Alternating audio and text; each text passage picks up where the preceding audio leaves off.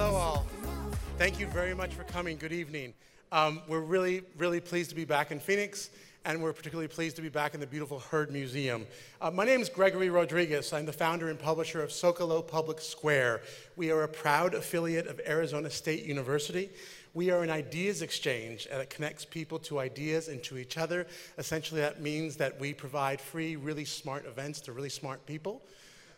And then we offer them wine afterwards so they can talk to each other and with the evening's guests. Woohoo is exactly right. That was and we also publish daily, and we publish journalism, the smartest journalism in the Southwest that we syndicate to 178 outlets throughout the country and the world, including the Washington Post, Time.com, Smithsonian, and USA Today. Check us out at zocalopublicsquare.org. We also invite you to check out a site that we launched yesterday in association with the Smithsonian Institution. It's called What It Means to Be American. It's a big question, and there are many, many answers. It's a multi-platform, multimedia national conversation that we'll be hosting, and we invite you to check out our site. We will be doing a big event, launch event here at the Phoenix, here at the Heard in January, featuring the founder of the Girl Scouts of America, not the founder, the president of the Girl Scouts of America, and Sandra Day O'Connor, on the topic of women in the West. You can also become a fan of Zocalo on Facebook and find us on Twitter at the Public Square. And if you're tweeting tonight, we'll be using the hashtag synthetic life. If you haven't already, please silence your cell phones. And what I forgot to, and again, after tonight's program is finished, I hope you'll all join us in the courtyard for a cup of wine or water. Changing Hands, our favorite local bookstore, will be here selling copies of Craig Venter's book, Life at the Speed of Light, From the Double Helix to the Dawn of Digital Life. And now it's my great pleasure to introduce my boss, Mr. Michael Crow, Dr. Michael Crow, ASU president. Michael Crow became the 16th president of Arizona State University in 2002. Time magazine has called him one of the nation's 10 best college presidents. Previously, he was executive vice provost and a professor of science and technology policy at Columbia University. He is the author of books and articles relating to the design and analysis of knowledge enterprises, technology transfer, sustainable development, and science and technology policy. Please give a very warm welcome to ASU President Michael Crow. Thanks.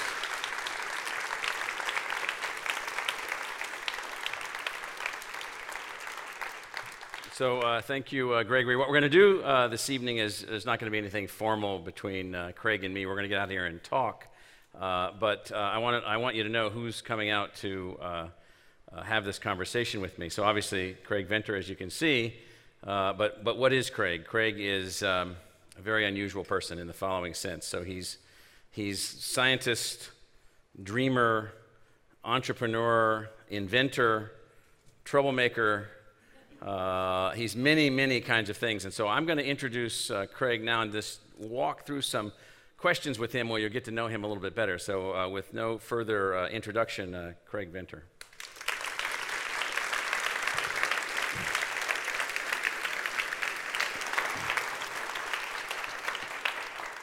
So Craig, how are you doing?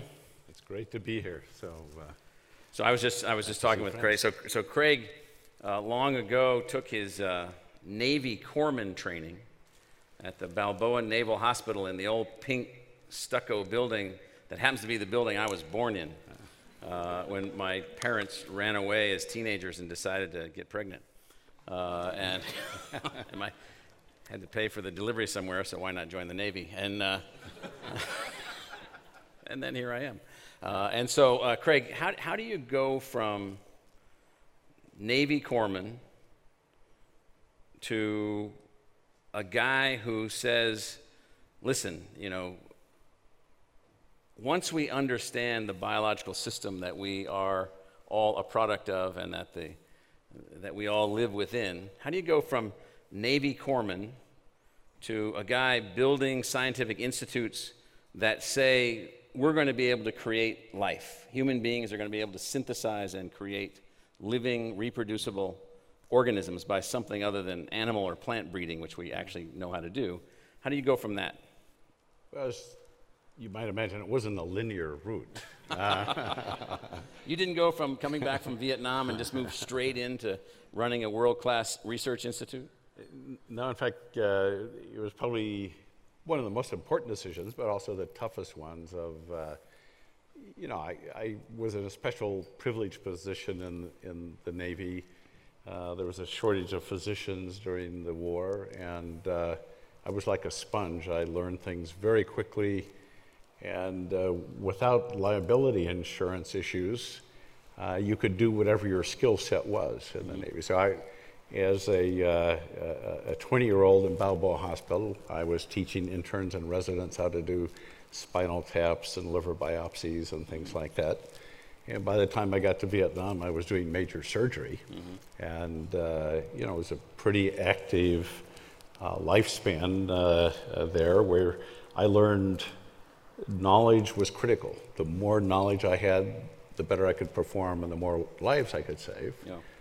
But to get back to that same point I was at as a 21-year-old in the Navy, I had to spend 15 or more years in school and training to get back to that point because, as you know, I was a total goof-off before then. Yeah, you were a surfer bum or something Yeah, like that. I left the San Francisco Bay Area to take up a surfing career and got drafted off my surfboard. You almost came to ASU. And I was, back when they had no standards, I was offered a scholarship here. We had standards then. Well, it was about swimming you did. They were, I was a good swimmer. I have an American record for a while, things like that. But so I was offered a swimming scholarship out of high school, even though I was between a D- and an F from graduating from high school. And it was actually an Arizonan that saved me. It was Barry Goldwater. Yes, he saved many. I knew my government teacher was a right-wing Republican. So I wrote an essay for the final grade in the class on why I thought Barry Goldwater should be president, even though I didn't think he should have been. Yeah. But the teacher loved it, and so instead of flunking me, I got a D- and I graduated from high school. Perfect. So what? So I have good ties to Arizona. Yeah. What do you think? What do you think? So you're sitting there and you're learning biology and medicine and human anatomy and everything in an unbelievable classroom of the Navy and the war. And you think you were already attracted to biology or to medicine? And when did that shift? I was clearly focused on medicine, and in fact, I was the medic for a orphanage at a small village in Vietnam. I loved it. It was using your knowledge, you change people's lives very directly. So my plan was to see if I could survive school, and my plan was to go to medical school and maybe go back to third world medicine. Yeah. And it was actually, I had to start at a community college and then transferred to UC San Diego. But there I was introduced to some of the top scientists in the world. So when did something click? Do you remember at all when it clicked for you? It clicked. I made a discovery as an undergraduate about how adrenaline worked. Yeah. And my theory is people study things they're related to. I'm an adrenaline junkie. Right. So I studied how like adrenaline worked. 14 Red Bulls just before we came in here. To wash down the coffee. And, it was like the most thrilling thing I'd done. And I thought, wow, this science stuff is pretty cool. You ask a question about how things work, you get an answer, and people think you're a genius. I mean, So you were working on something, right? It totally switched. So I published my first paper in PNAS as an undergraduate at UC. It's Proceedings of the National Academy of Sciences, for those of you that don't know what that PNAS is. And, so I was hooked and just started fundamentally working in science. But there's a great book I read, because in my scientific lineage, I worked with Nate Kaplan, who had trained with Fritz Lipman, the guy who for Biologist discovered the high energy bond in ATP. And he worked with Otto Meyerhoff, so in a very short lineage of three people, and went back to the earliest discoveries in biochemistry. Lipman wrote a book, The Wanderings of a Biochemist, how people think there's a nice linear route. Age 6, you're sure you're going to be a scientist, and therefore you become one, and people get bored with everything you have to say. But he showed that his route was Right. all over the place. Which is reality, right? Which is reality. So I went from studying adrenaline receptors to try and sequencing a gene associated with this. You could not get money from NIH for molecular biology unless you trained with a famous molecular biologist. So at that time, an old boys club. It was totally an old boys club. Yeah. And so when I moved to NIH, I didn't have to write grants anymore. I shut down what my lab was doing, and we spent a year and taught ourselves molecular biology. Now I'm a famous molecular biologist, so I can say I trained with a famous molecular biologist. Yeah, perfect. But I taught myself molecular biology, but once we published papers, then it was all okay. Yeah. But it gave the opportunity to try new things, and one thing Yeah. just led to another. As soon as we sequenced the first genome in 1995 and sequenced the second one that year, it was comparing the two. We just asked questions. There must be a simpler operating system for life, and that we should be able to define it. Yes. And if you could define the minimal operating system, then you could add to it Right. and basically recapitulate evolution. Right. It turns out, those of you who have looked at my book, these things aren't novel. Every time you think you got a new idea, all you have to do is look back in history. A Frenchman wrote a book in 1900 on, of course there would be synthetic life. Yeah. And when it works and people come up with the first synthetic, nobody should be surprised or amazed because it's so obvious. You highlight this quote in your book by Schrodinger. Yeah. And I put in the first question, but you answered it. Yeah. He said it would eventually be answered, but you and others answered it. So he understood then, back to this question and this book itself. Yeah. So from the outset, is that what you were trying to answer? Or is that too big? No, that's exactly what we're trying to answer. And could we define it in molecular it's up here terms? for you guys too. Schrodinger's book had a big influence on me as a scientist. This is a book, 1944, that's an unbelievable read if you haven't had a chance to read it. In fact, it was right before the transition of key knowledge. So Schrodinger, because he was getting information from the top biologists at the time, were sure that proteins were the genetic material. And the thinking was DNA was just simple polymer. It couldn't possibly contain all our genetic information. Meaning it was just a chemical of some type, like a plastic like or a support right. Structure. A resin in a tree or something like exactly. that. Right. And it was actually in 1944 when the key experiments were done proving that DNA was in fact the genetic material. But Schrodinger's book had already come out. Yeah. But the key thing that he had done was defined in physical terms. So he was a physicist. People know Schrodinger's equation and Schrodinger's cat. Yeah. He tried to see if life obeyed the principles of physics. Right.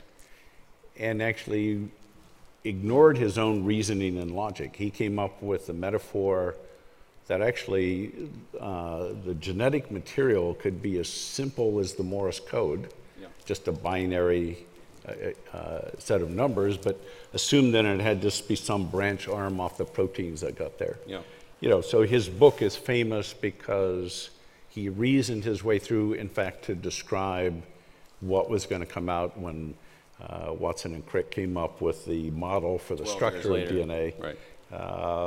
And that it was close to a binary code. It was actually a 4-letter code. Right.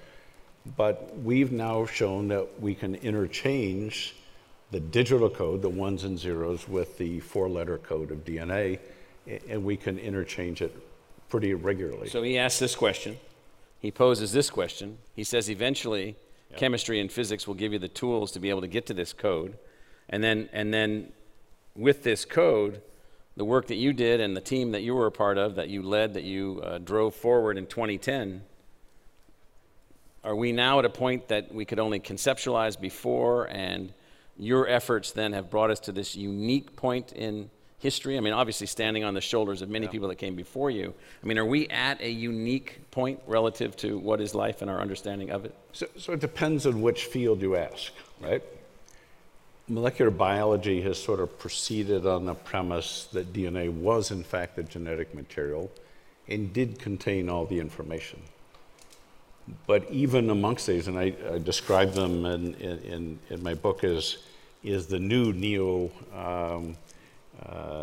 creationist or thinking that it can't be as simple as biological chemicals.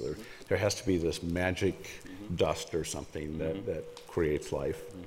So I think what our experiment did of chemically making the entire chromosome and booting it up and showing that every molecule in the cell derived from that linear code sort of proves that, DNA is our software. So every species on this planet is a DNA software-driven system. And Which would then say that digital biology or something computational something is possible. Well, because we can move from the digital world to the DNA world and back. And this has huge implications. That's where life at the speed of light comes from, because we showed that we can actually send biology through the internet. At Synthetic Genomics, we have the first digital biological converter. So talk about your different worlds. So talk about your institute and your company. Okay. And then talk about why you set up 2 versus 1 and how you work differently in each of them. So the Venture Institute is a not-for-profit institute that basically started in 1992. That was the other big risk that I took. So, I had a permanent position at NIH. I had a multi-million-dollar budget each year. I didn't have to do much. You spent how many minutes per year did you have to justify your budget? It was 15 to 30 minutes each year, and Don't we all wish for that? Yeah. 15 to 30 minutes. Here's $5 million. But I actually I got very smart, and I worked out how the federal system worked, and I tripled my budget usually in the last 2 hours of the year. Yeah. Because there was always this leftover calendar year money. Right. And so I started filling my drawer with purchase requisitions for tens of millions of dollars worth of equipment each year. Yes. And nobody wanted to let the money go back, so they learned I was always ready. So Craig wanted, Craig got. They would come to me, and the requisitions went through, and I could buy anything. Then you left that largesse. Yeah, that's right. Why did you do that to create this institute? Well, it's actually hard in the government to not be breaking at least 5 laws a minute of some kind. The biggest thing is you couldn't take a pen or a coffee cup from a vendor who came in, and just truly silly things. I'll take the water back. Yeah, you can have the container. Based on this method I developed for finding human genes, there was a lot of potential for it going much faster and much further. So you wanted to go more quickly, you wanted to be not held back, so you start this institute, and then you can move in your own pace and in your own way. That was the plan. And then what about the company or companies? So there was a company started at the time of the institute called Human Genome Sciences, and the theory was... Called the thorn in the side? It was. I was guaranteed $70 million, but then they formed this company, and they were supposed to give it to me, and they didn't like having that obligation on their books, so it got messy for a while. But it's actually worked well, because if you do good independent science that's really pushing the boundaries, it's not impossible to find really good support for it. And so on the not-for-profit side, you were doing more fundamental searching and discovery? Yeah, and that's where we did the first genome in 1995. Right. And then the company, you were trying to move fast. Yeah. You had investors, people that wanted to see if we could get something out of this. Well, we wanted to use this method for the human genome, but it was this mammoth multi-billion-dollar federal program that wanted to move in a linear fashion. And our method relied on mathematics and computing and shotgun sequencing, where we'd use automatic sequencers to generate a lot of data. It's actually a funny story. We couldn't get federal money, but I kept getting these calls from this guy who I actually knew, but he was at Applied Biosystems. He said, we want to give you $300 million to sequence the human genome using your method and our new instrument. And I just thought this guy was a crack, and I kept hanging up on him. Yes. Was he? And he actually came out to see me and said they were real and wanted me to go out and see it. So, I was given $300 million of startup money to start in that form, Celera Genomics, to sequence the human genome. And instead of being a 15-year program, we did it in 9 months for about $100 million. Wow. and created a Which lot means of enemies for there's me. different ways to do science There's, and technology development. you know, the physicists learned how to get together a long time ago. It's not clear why. You know, somebody should study, is it a mindset of physicists, you know, or there's just not so much to discover because it's so simple. More so than most people. Yeah. No. So interestingly, so it's very interesting. So a person I think that you admire, Feynman. Yep. So you mentioned Feynman in your book, and Richard Feynman was a Nobel Prize-winning physicist. I've got a slide in about him later. So he went and tinkered in biology for a while after he'd already been a lot of physicists do. Yeah, but then he thought biology was trivial, Yeah. and he dismissed it as boring a little bit.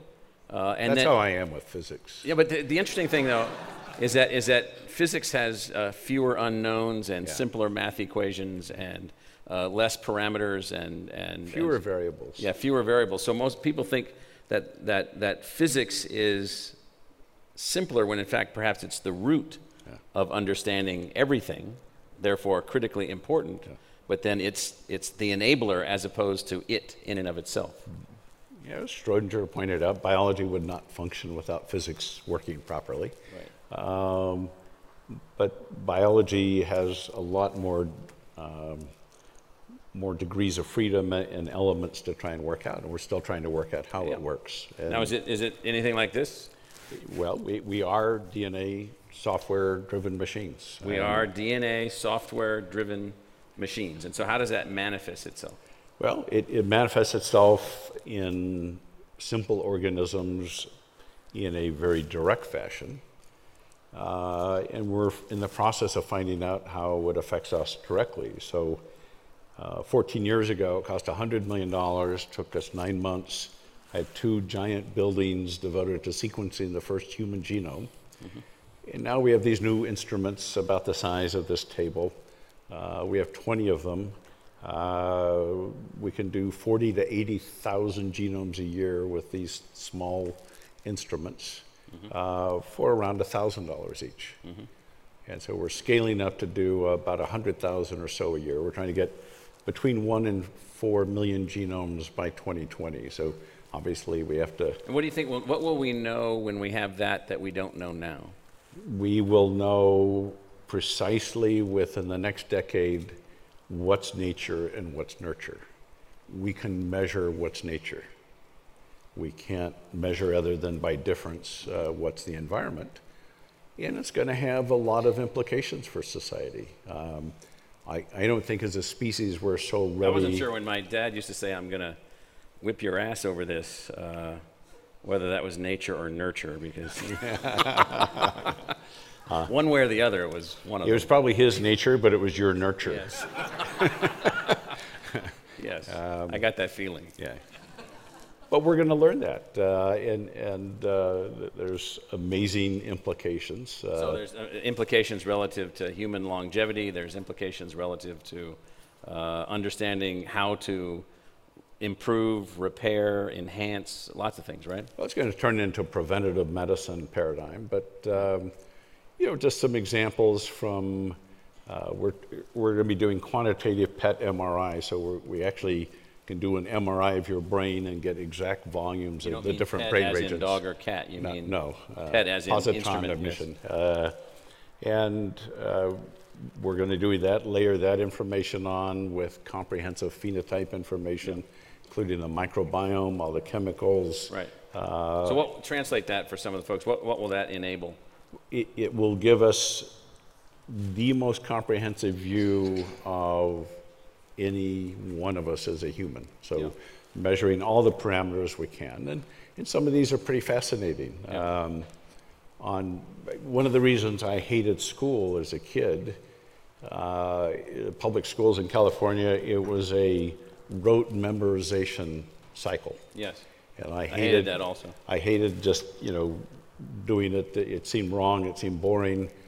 But then I found out I have an anatomical reason for that. So looking for evidence for future dementia, we can now measure tiny changes in as little as 3 months in somebody's brain. But my hippocampus, which is associated with short-term memory, is only in the 3 percentile for range. Knowing that now, it's totally obvious why I hated rote memorization. So your biological structure came out enhanced in some things, not enhanced in other things. That's right. So in fact, and we're all different. Each person is unique. Yeah. We're all going to have different, but they're going to be measurable and they're going to be quantitative. Yeah. And so I had to come up with reasoning and integration of information abilities instead of rote memorization. And it's a challenge. My first wife had a photographic memory. We went through some classes together. She could go through and just look up the pages in the text, read down in her brain, and look up the answer. But 6 months later, she couldn't do that. Right. I had to understand the principles, so I understood those and still do. But the rote memorization, actually, it's kind of a false aid for people, and it doesn't work, as you know, for an education also paradigm. Shows differences in how we learn. We probably each learn differently. Now, this is a Nobel laureate here, Herbert Simon, who won the Nobel Prize in economics, even though he wasn't an economist, he was a political scientist. And he had this book called Sciences of the Artificial, where he really spent a lot of time talking about what he called the natural sciences, which is what we're trying to understand about nature and how it works, and that's what you've been focusing on. But you're now delving into the realm of what he called design science, which is what do we do with what we know? And it was this interface between these two sciences that one could speculate that as we further enhance our understanding of the biological design system that we have, we're going to close this gap between natural science and design science, that we're going to be able to move from the natural sciences. He also called the design sciences the sciences of the artificial. And what he meant by that was us now saying, well, let's do this, or let's do that, or let's adjust this, or let's adjust that. And so what's your notion about design sciences and design outcomes? Well, a while ago I tweeted, just because I created synthetic life doesn't make me a creationist. Yeah. It's probably very true. And it will be overwhelmingly tempting for humanity to refrain from using this knowledge to modify our species. Even at 15 years ago, at the start of the Human Genome Project, polls were taken of the public, and a vast majority said if they could select traits of their children, they would do it. So, but they're thinking like hair color, or once it became clear that you could measure between sprinter and long-distance muscle types, people wanted to get those tests right away for selection. The trouble is in places, and the reason it just got banned in China to do genetic testing, it's used primarily for sex selection. Yeah, right. And for who will be born and who won't be, right? Yeah. In India, they had the same problem with ultrasound. It was used for sex selection. So, but we as people in this society will select whatever is important to us. And those societies will design what we want to design. Will design or select for it.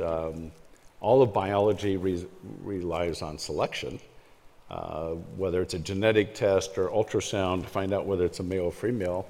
And then you abort one, that's selection. That's just like evolutionary selection. But if we can change, for example, lethal diseases that are like just totally neurodegenerative diseases, if we could eliminate those, that's not unreasonable to do. Right. Some people talk about... Rather than just treat them, we can now eliminate them. Well, because you can't even treat them, because it's the wiring of the brain, and once it's wired, you can't go back and rewire it. Right. So there's some things that just won't be treatable. Yeah. They'll be preventable, but they won't be treatable. Right. We want to, obviously, it would make sense to eliminate those. Some people say, well, manic depression is a pretty bad disease. Yeah. Well, let's eliminate that. But Kay Jamison, who was also a manic depression, wrote a book that examining most breakthroughs in history. Most creative people are some degree of manic depressants. So if you cure that disease genetically, you could wipe out creativity of humanity.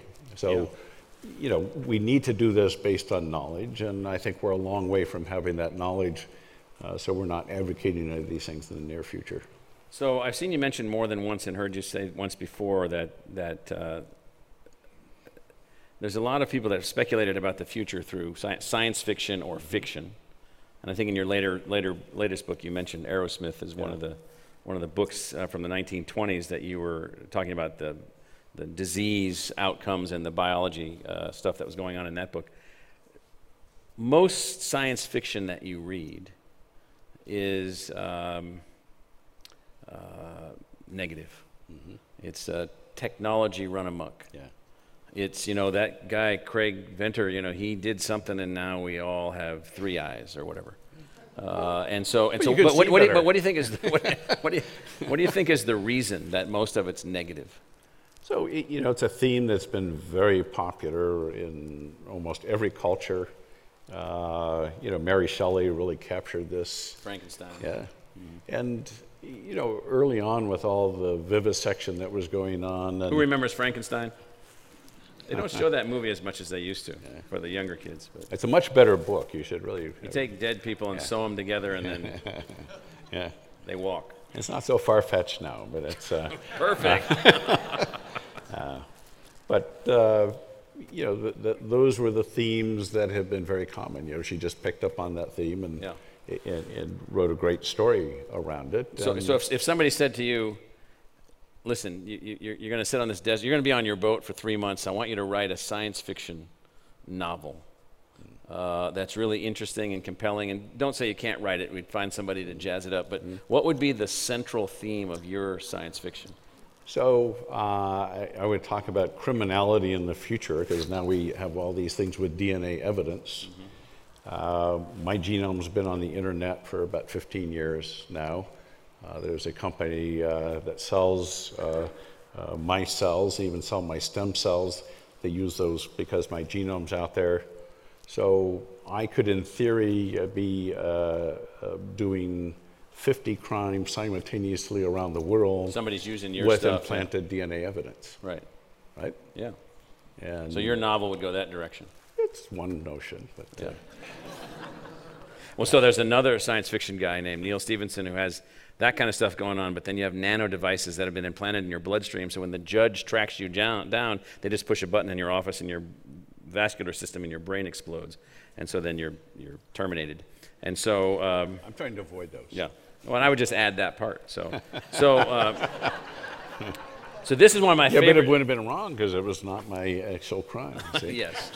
So this is one of my favorite buildings in Paris. My wife's mother's family's from Paris, and so I go to this Pantheon, and it's just kind of a cool building, but it's who's in it that's really particularly cool for me. And this particular person, Descartes, and I think, therefore, I am is one of the most profound statements that a human being has made, or a philosopher has made on behalf of all of us, and therefore you all know many people who are not.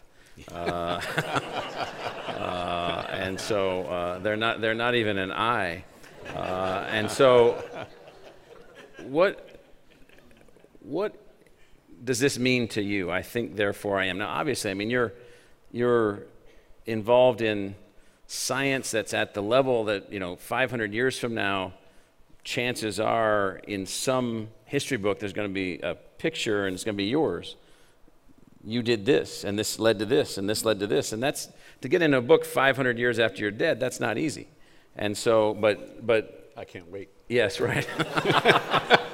But I think, therefore I am, and then if we think, therefore we should be able to solve all these unknowns. If you think you can solve any unknown, if you think and you develop, as we have, the methods, the techniques, the tools, the means, the drive, the ambition, all these things, I think, therefore I am, and therefore if I am, I can do what? Well, the name of the new company is Human Longevity. We're trying to understand... Now this is, how many companies have you had? Well, there's two. There's synthetic genomics and human longevity right now. So, right now, but you've had a couple before that. So. Yeah. And so we're trying to understand our human software for preventative medicine, for predicting, trying to truly understand what is coded in our nature and what's environmental. And because we're unusual species in in that we are genetically programmed Well, that's an interesting way. to be adaptive. We're an unusual species in that we're genetically programmed to be adaptive. And I think adaptability is, in fact, the key human trait.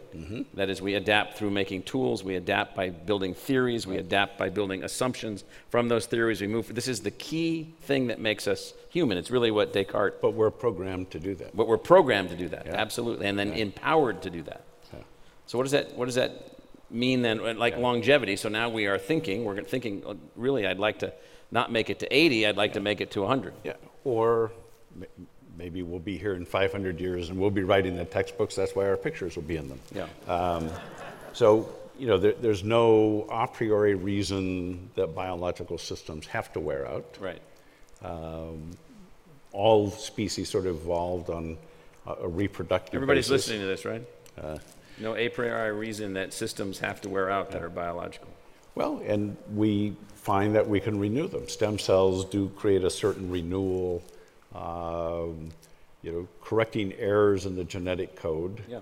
Basically, it's accumulation of errors in copying proteins. Yeah. It's just all these errors accumulate until, it doesn't work anymore. Right.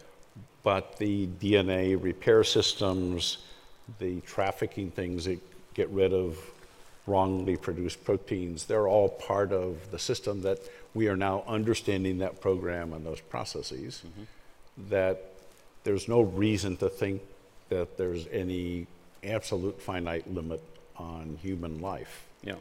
Our goal is not just to prolong human life. We're trying to solve all the mysteries we can about medicine. The cliche is if you don't die from heart disease or cancer, you'll die with dementia. Right. We think all those can change where you have a healthy lifespan. It doesn't matter whether it's 90 or 120 in my view. It's more, can you do it in a healthy fashion? So on this thing, which is Don Stokes, I was a reviewer for this book a long time ago, and he wrote this book called Pasteur's Quadrant. And up in the upper right are scientists who are searching for fundamental understanding, but they have a use in mind. They have a purpose, like longevity, or a purpose like eliminating this disease or that disease, and they call that Pasteur's Quadrant. And then off to the left are those that just do pure basic research, called Bohr, Niels Bohr, the physicist. And at the bottom, you can't see it very well in the green, but that's Edison, which is they're looking for use, but you have no fundamental understanding. You just put electric current through different metals until you see which one lasts the longest, and then you make a light bulb from that one.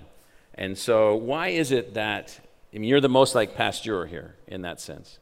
I don't know. I think this diagram's fundamental bullshit. Okay. Because That's good. these are good teaching tools, maybe That's what maybe they're for, not. yeah. But So how would you that's draw not it? how How real would you life draw it? works. How would you draw it? Well, it's part of a continuum.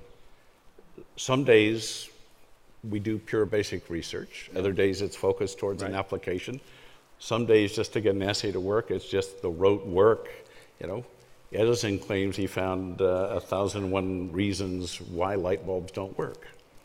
So that's basic understanding. So some days it's important. So some days you're trying to answer some question that no one's ever answered before, fundamental research. Some days you're building a device or a machine, so you're engineering something. Some days you're wandering around lost, trying to figure out where you are, right? People have always wanted to categorize themselves and other people, and there hasn't been a category or classification system that's worked. Yeah. And what I've argued is that from understanding your genome and comparing it to millions of others, we will all belong to maybe 50 or 100 new unique groups. So in that sense, our model of race, species, all kinds of things will be altered as we move through. I'm gonna show you something about my genome in a second, but before I get to this, one of our chemists, Petra Fromm, she just developed with some others a technique for ultra-high-speed femtosecond time frame, femtosecond X-ray crystallography, in which she's destroying individual atoms. That's like a hydrogen atom inside a water molecule.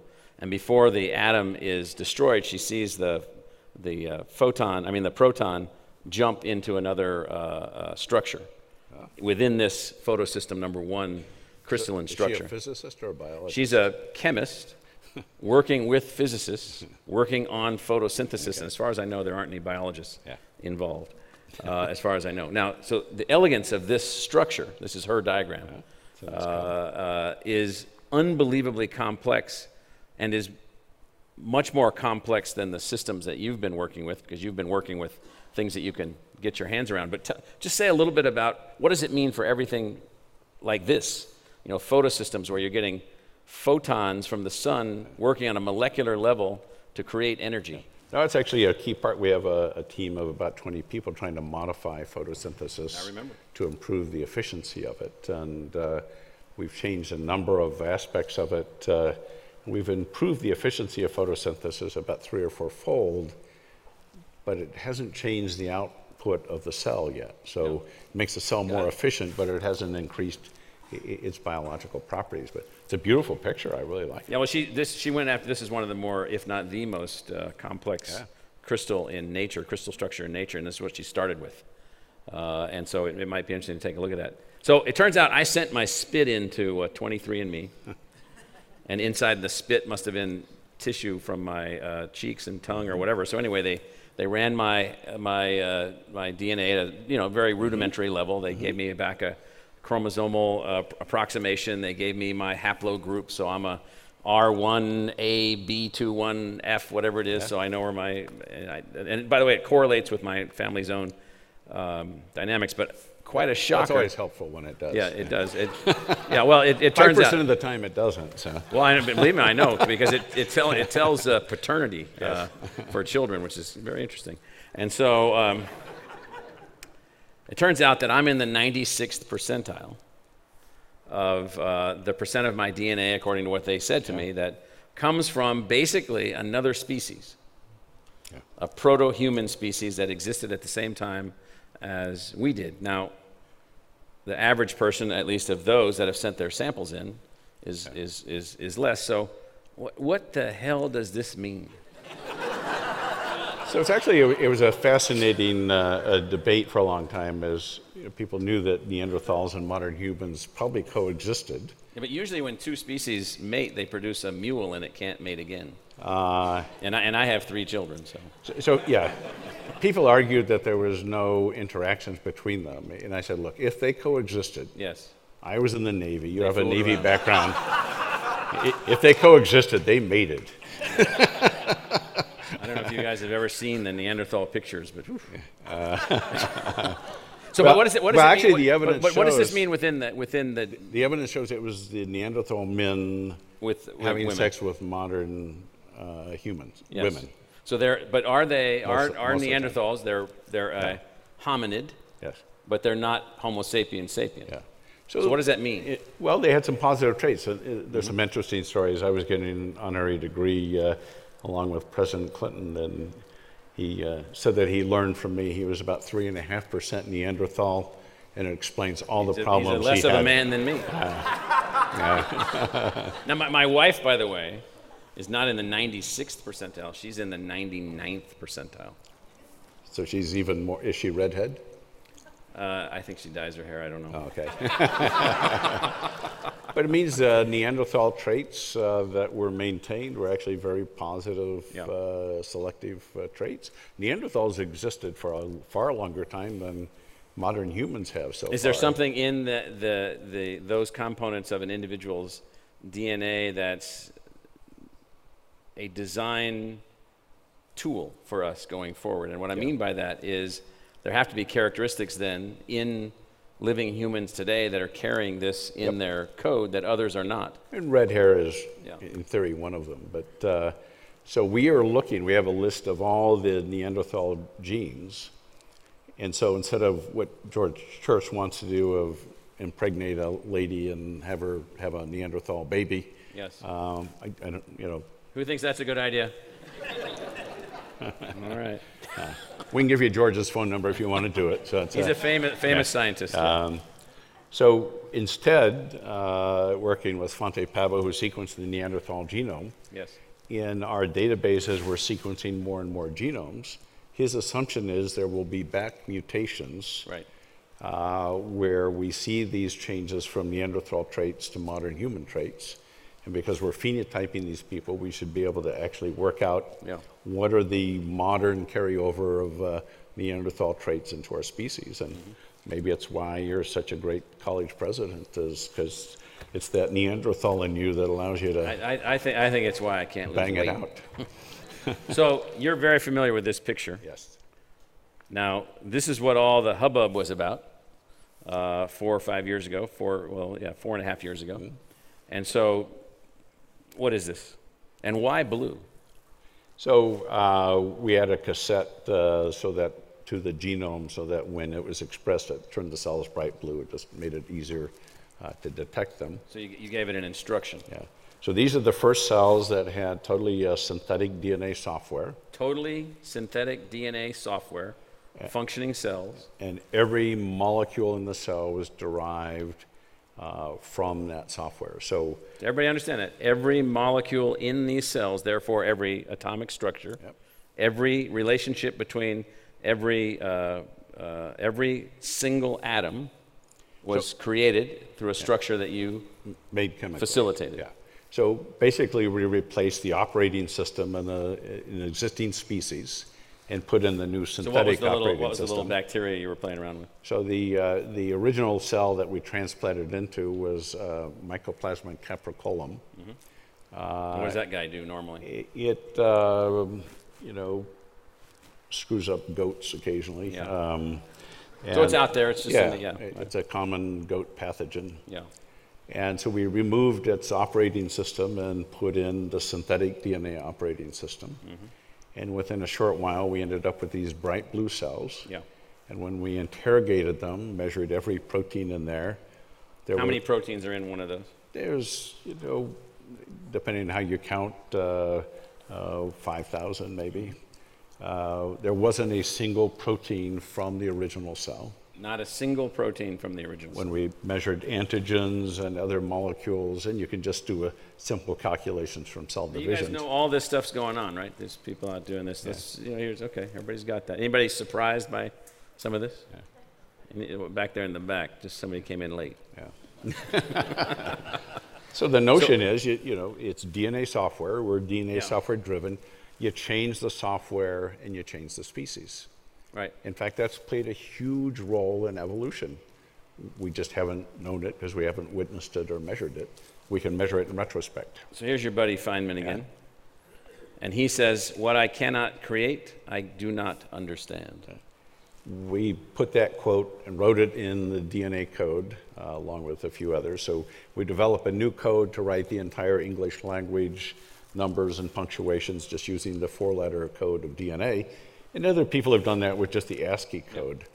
But as biologists, we wanted a code that would work in a living cell.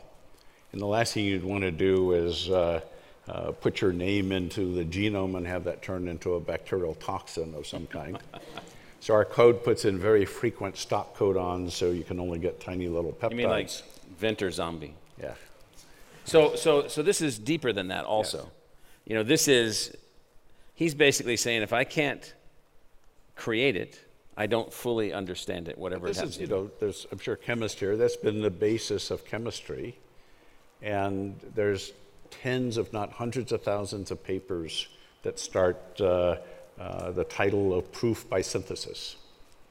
So the old way of doing, discovering molecules like adrenaline, you find it, you try and work out the structure, and then you reproduce it chemically and it shows it has the same properties as the natural one, and that's proof by synthesis. We did that with life. We did proof by synthesis. Right. So another physicist, but this is a guy that's written hundreds of books, and they're both fictional books, science fictional books, physics books. He wrote a book that I read in college called History of Physics. It was a fantastic book. And he has this series of writings where he's basically throwing out these cautions about robots. But now imagine not a robot. Imagine a digitally designed biological organism either in us, on us, or around us, somehow performing some set of functions that we've designed it to do. What would be the rules of engagement within that? Well, I listed the 4 laws of that Isaac Asimov came up with for robotics. Trying to see if they applied, and they sort of do. it's the same notions. We're trying to create things to help humanity, not eliminate it. Right. We don't want to have these things be created as new weapons of war. So I think, by the way, Asimov was a biologist. He was a professor of biology. At Boston University. But I think he was trained, Lawrence, you probably know, he's trained in physics. Anyone who's good was trained in physics. Yeah, anyone. Lawrence is a physicist. Yeah, so what are your worries? So let's talk about, human longevity, human enhancement. Those are related to, similar to, and on the same social construct as medicine, in the sense that that's what doctors are attempting to extend human life with every ounce of their energy. Right. And if you can give them more tools to be able to do that. If you get a knee replacement, is that enhancement? Sure. Yeah. Absolutely. So we do that all the time. It's part of things. Well, we also genetically engineer everything we eat is genetically engineered. It's somehow bred or modified or this or that.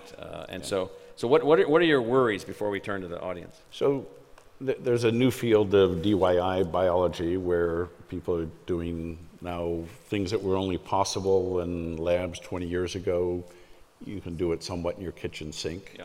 You can order pieces of DNA from a number of companies and things. So Ebola is very much on a lot of people's minds right now. Ebola only has 8 genes. It's a very small genome. Some kids trying to be wise guys, as everybody was at that age, only they have new tools. Yeah. They want to be the first one on their block to, make a virus or something instead of just hacking a computer. Sure.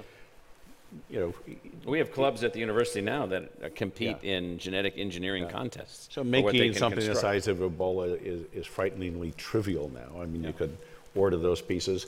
But part of the rules that got put in after President Obama's Bioethics Commission worked with us and others, every company in the U.S. that makes these pieces of DNA screens against things, so nobody would make Ebola. Yeah. But there's companies in India and China and all the kinds of other places. So it's people just doing silly things or doing things by accident, not having the right training.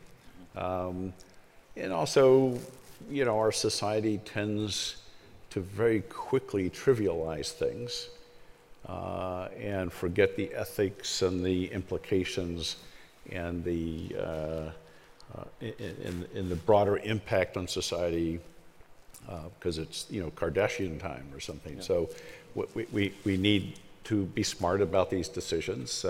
This technology that we've played a role in developing is probably going to be the most impactful technology for humanity.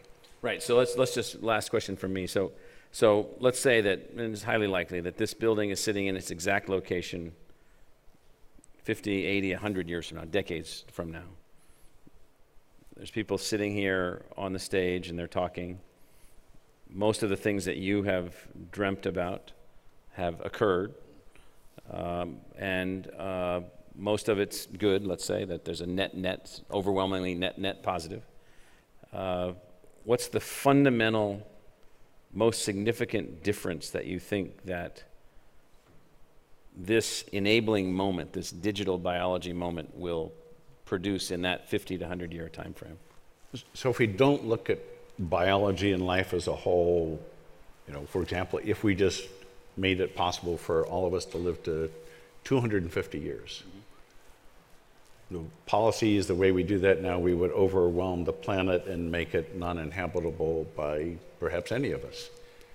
If we use this technology, as we've been trying to do, to use sunlight and CO2 as the carbon source and the energy source instead of ancient biology buried deep in the earth that we pull out as coal and oil and burn it, we can maybe increase the density, increase lifespan, and do it in a much healthier way for us and the planet. So if we don't deal with it as a whole, we just change one part of it, we're doomed. I don't think any envisioned 100 years ago when we started switching from whale oil to oil coming out of the ground that it would be possible to change our own atmosphere by doing that. I mean, the Republicans of the day would really have had a field day. Looking 100 years ahead, it's hard to convince people now. Yes. Because it's really not part of our nature to deal with preventing things that all of us only play kind of a passive and direct role on. So it really depends on how this plays out. If we use it, it could be, the new industrial revolution. We can change all these processes, improve health and longevity, but it has to be in conjunction with everything else. That's why we're not just trying to change human lifespan. Right. So I think it's a giant experiment, and hopefully we'll be smart about it. Yeah. Okay. We now have some time to take questions from the audience. There are 2 of us going around with microphones. Please raise your hand and wait for one of us to come to you. And if you could also please say your first and last name before your question. This event is being recorded. It'll be up on the SokolowPublicSquare.org website first thing tomorrow morning if you want to share with friends, family, colleagues who could not make it to tonight's program. Danielle's got the first question on your left. Hi, I'm Skylar St. Ledger, and I was wondering, let's say something goes wrong and they end up creating some very deadly, damaging bacteria or virus. What would we do to prevent that? And if that still happens, how could we stop that? No, it's a great question, and it's one that actually affects life every day, because something far riskier than that is life as we know it. We're far more in danger from new emerging infections than we are from somebody deliberately doing that. Ebola, which was relatively easy to contain, is now getting out of hand in Africa because of the political situation that's happening on borders, and it's been very hard to contain.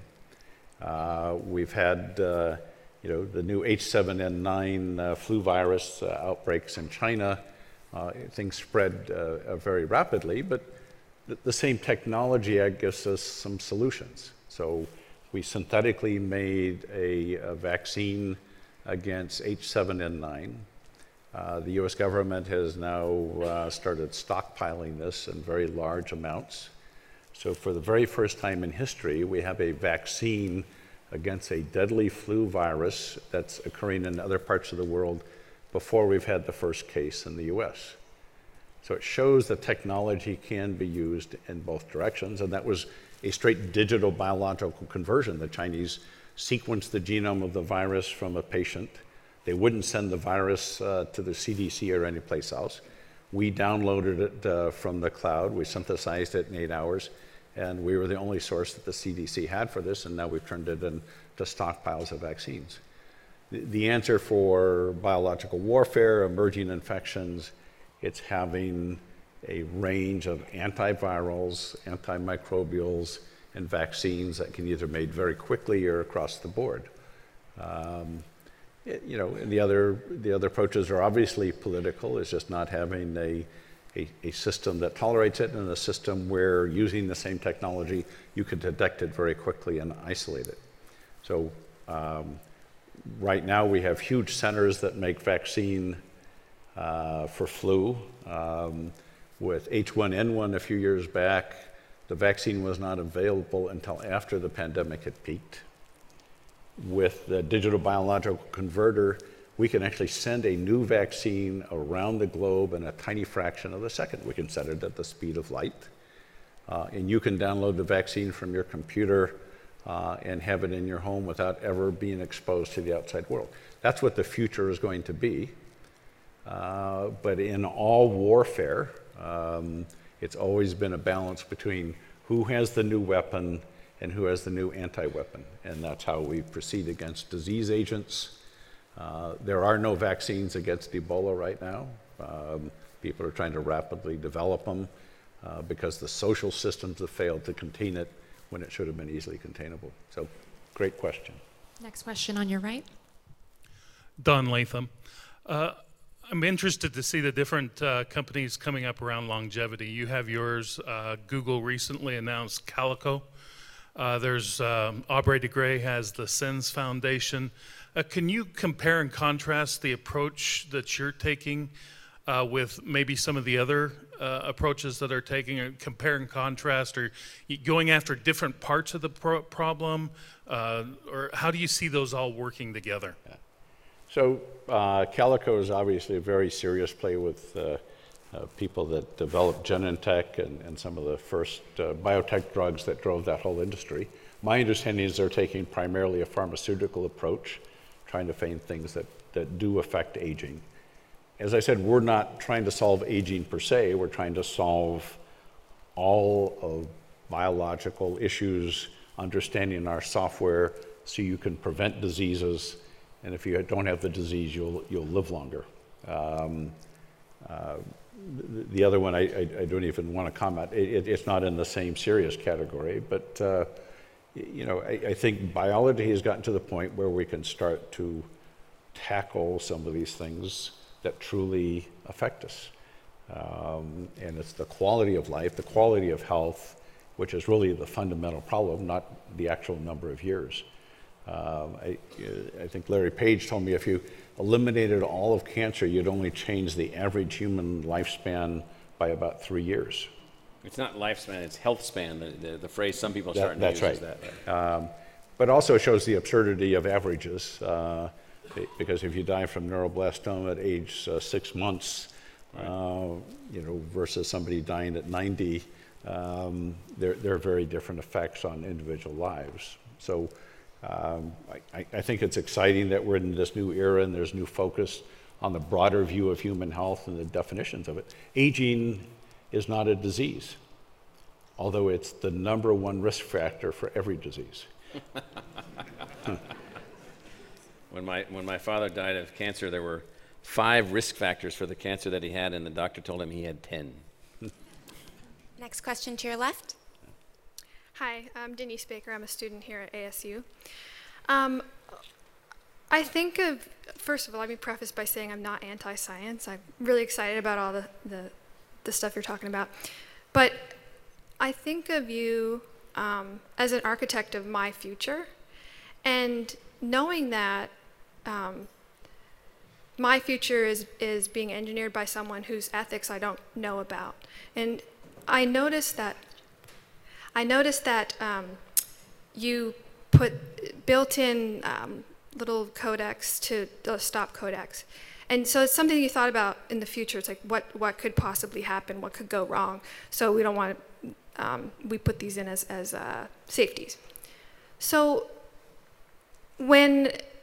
how do you make sure that other people are thinking about those types of ethics? You're thinking about our safety, our future, things that can go wrong. But when you put this information out there, how do you get the garage, sort of the people who are working in the garages doing synthetic biology? How do you protect us from those people? And do you think that that's your job?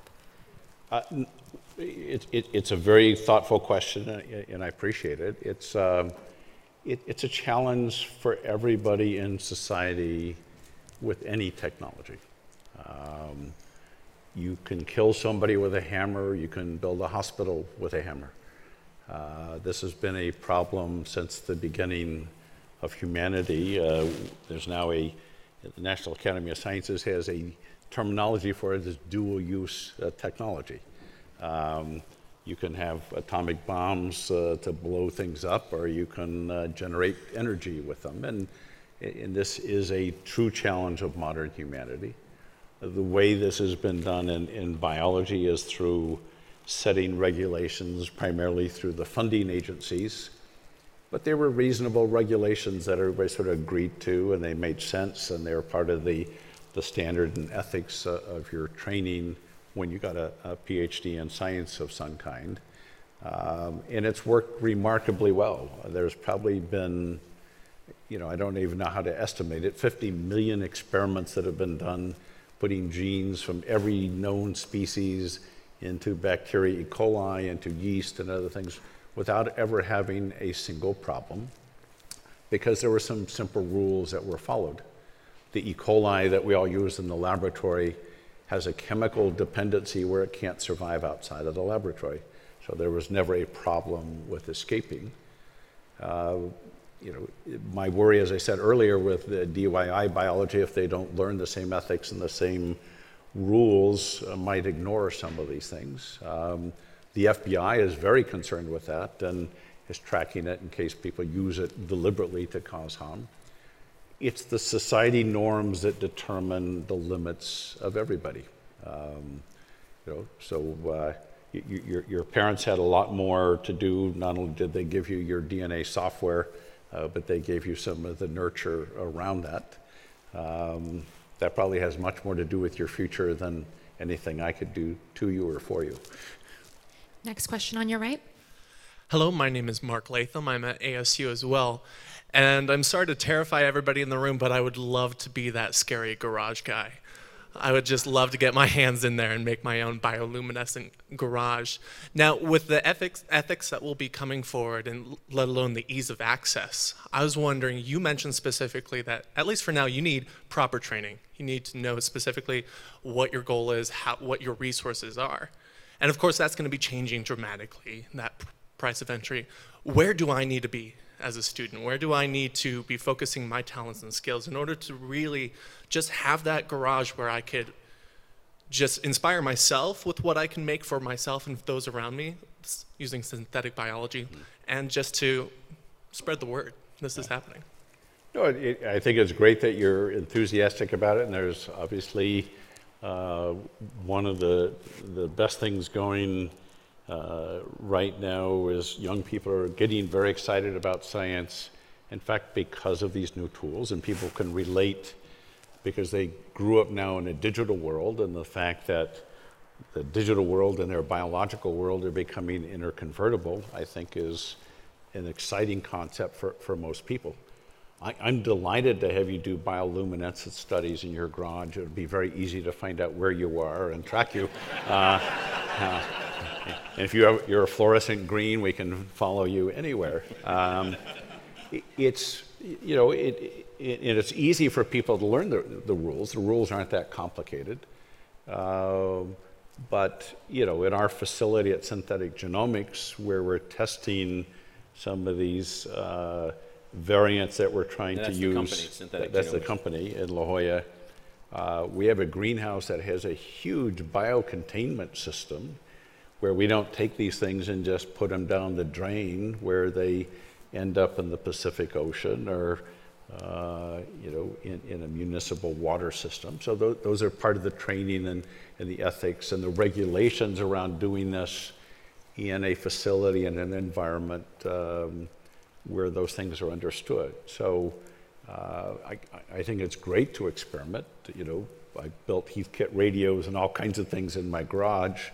I've never felt the urge to design and make a species at home yet. I don't know why, other than through the natural method. Those are called Venter kits. Those are called children or something, right?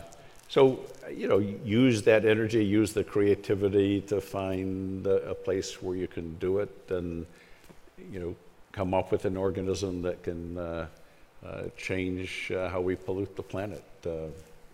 I think I embrace your enthusiasm, do it in a way that's constructive for you and for society. We have time for just one more question. I know there were a couple of hands raised. Both of our guests tonight will be at the reception where everyone's invited. You can ask them further questions. And I want to take this time to thank both of them, Dr. Venter, Dr. Crow, for joining us tonight, sharing your evening with us, and all of you for showing up and making this a wonderful evening. And now our last question. Hello, I'm Krishna. I'm a grad student at ASU. So one of the arguments that was put forth against the synthetic bacteria that was created was that the blueprint or the DNA was actually available. It was part of another organism.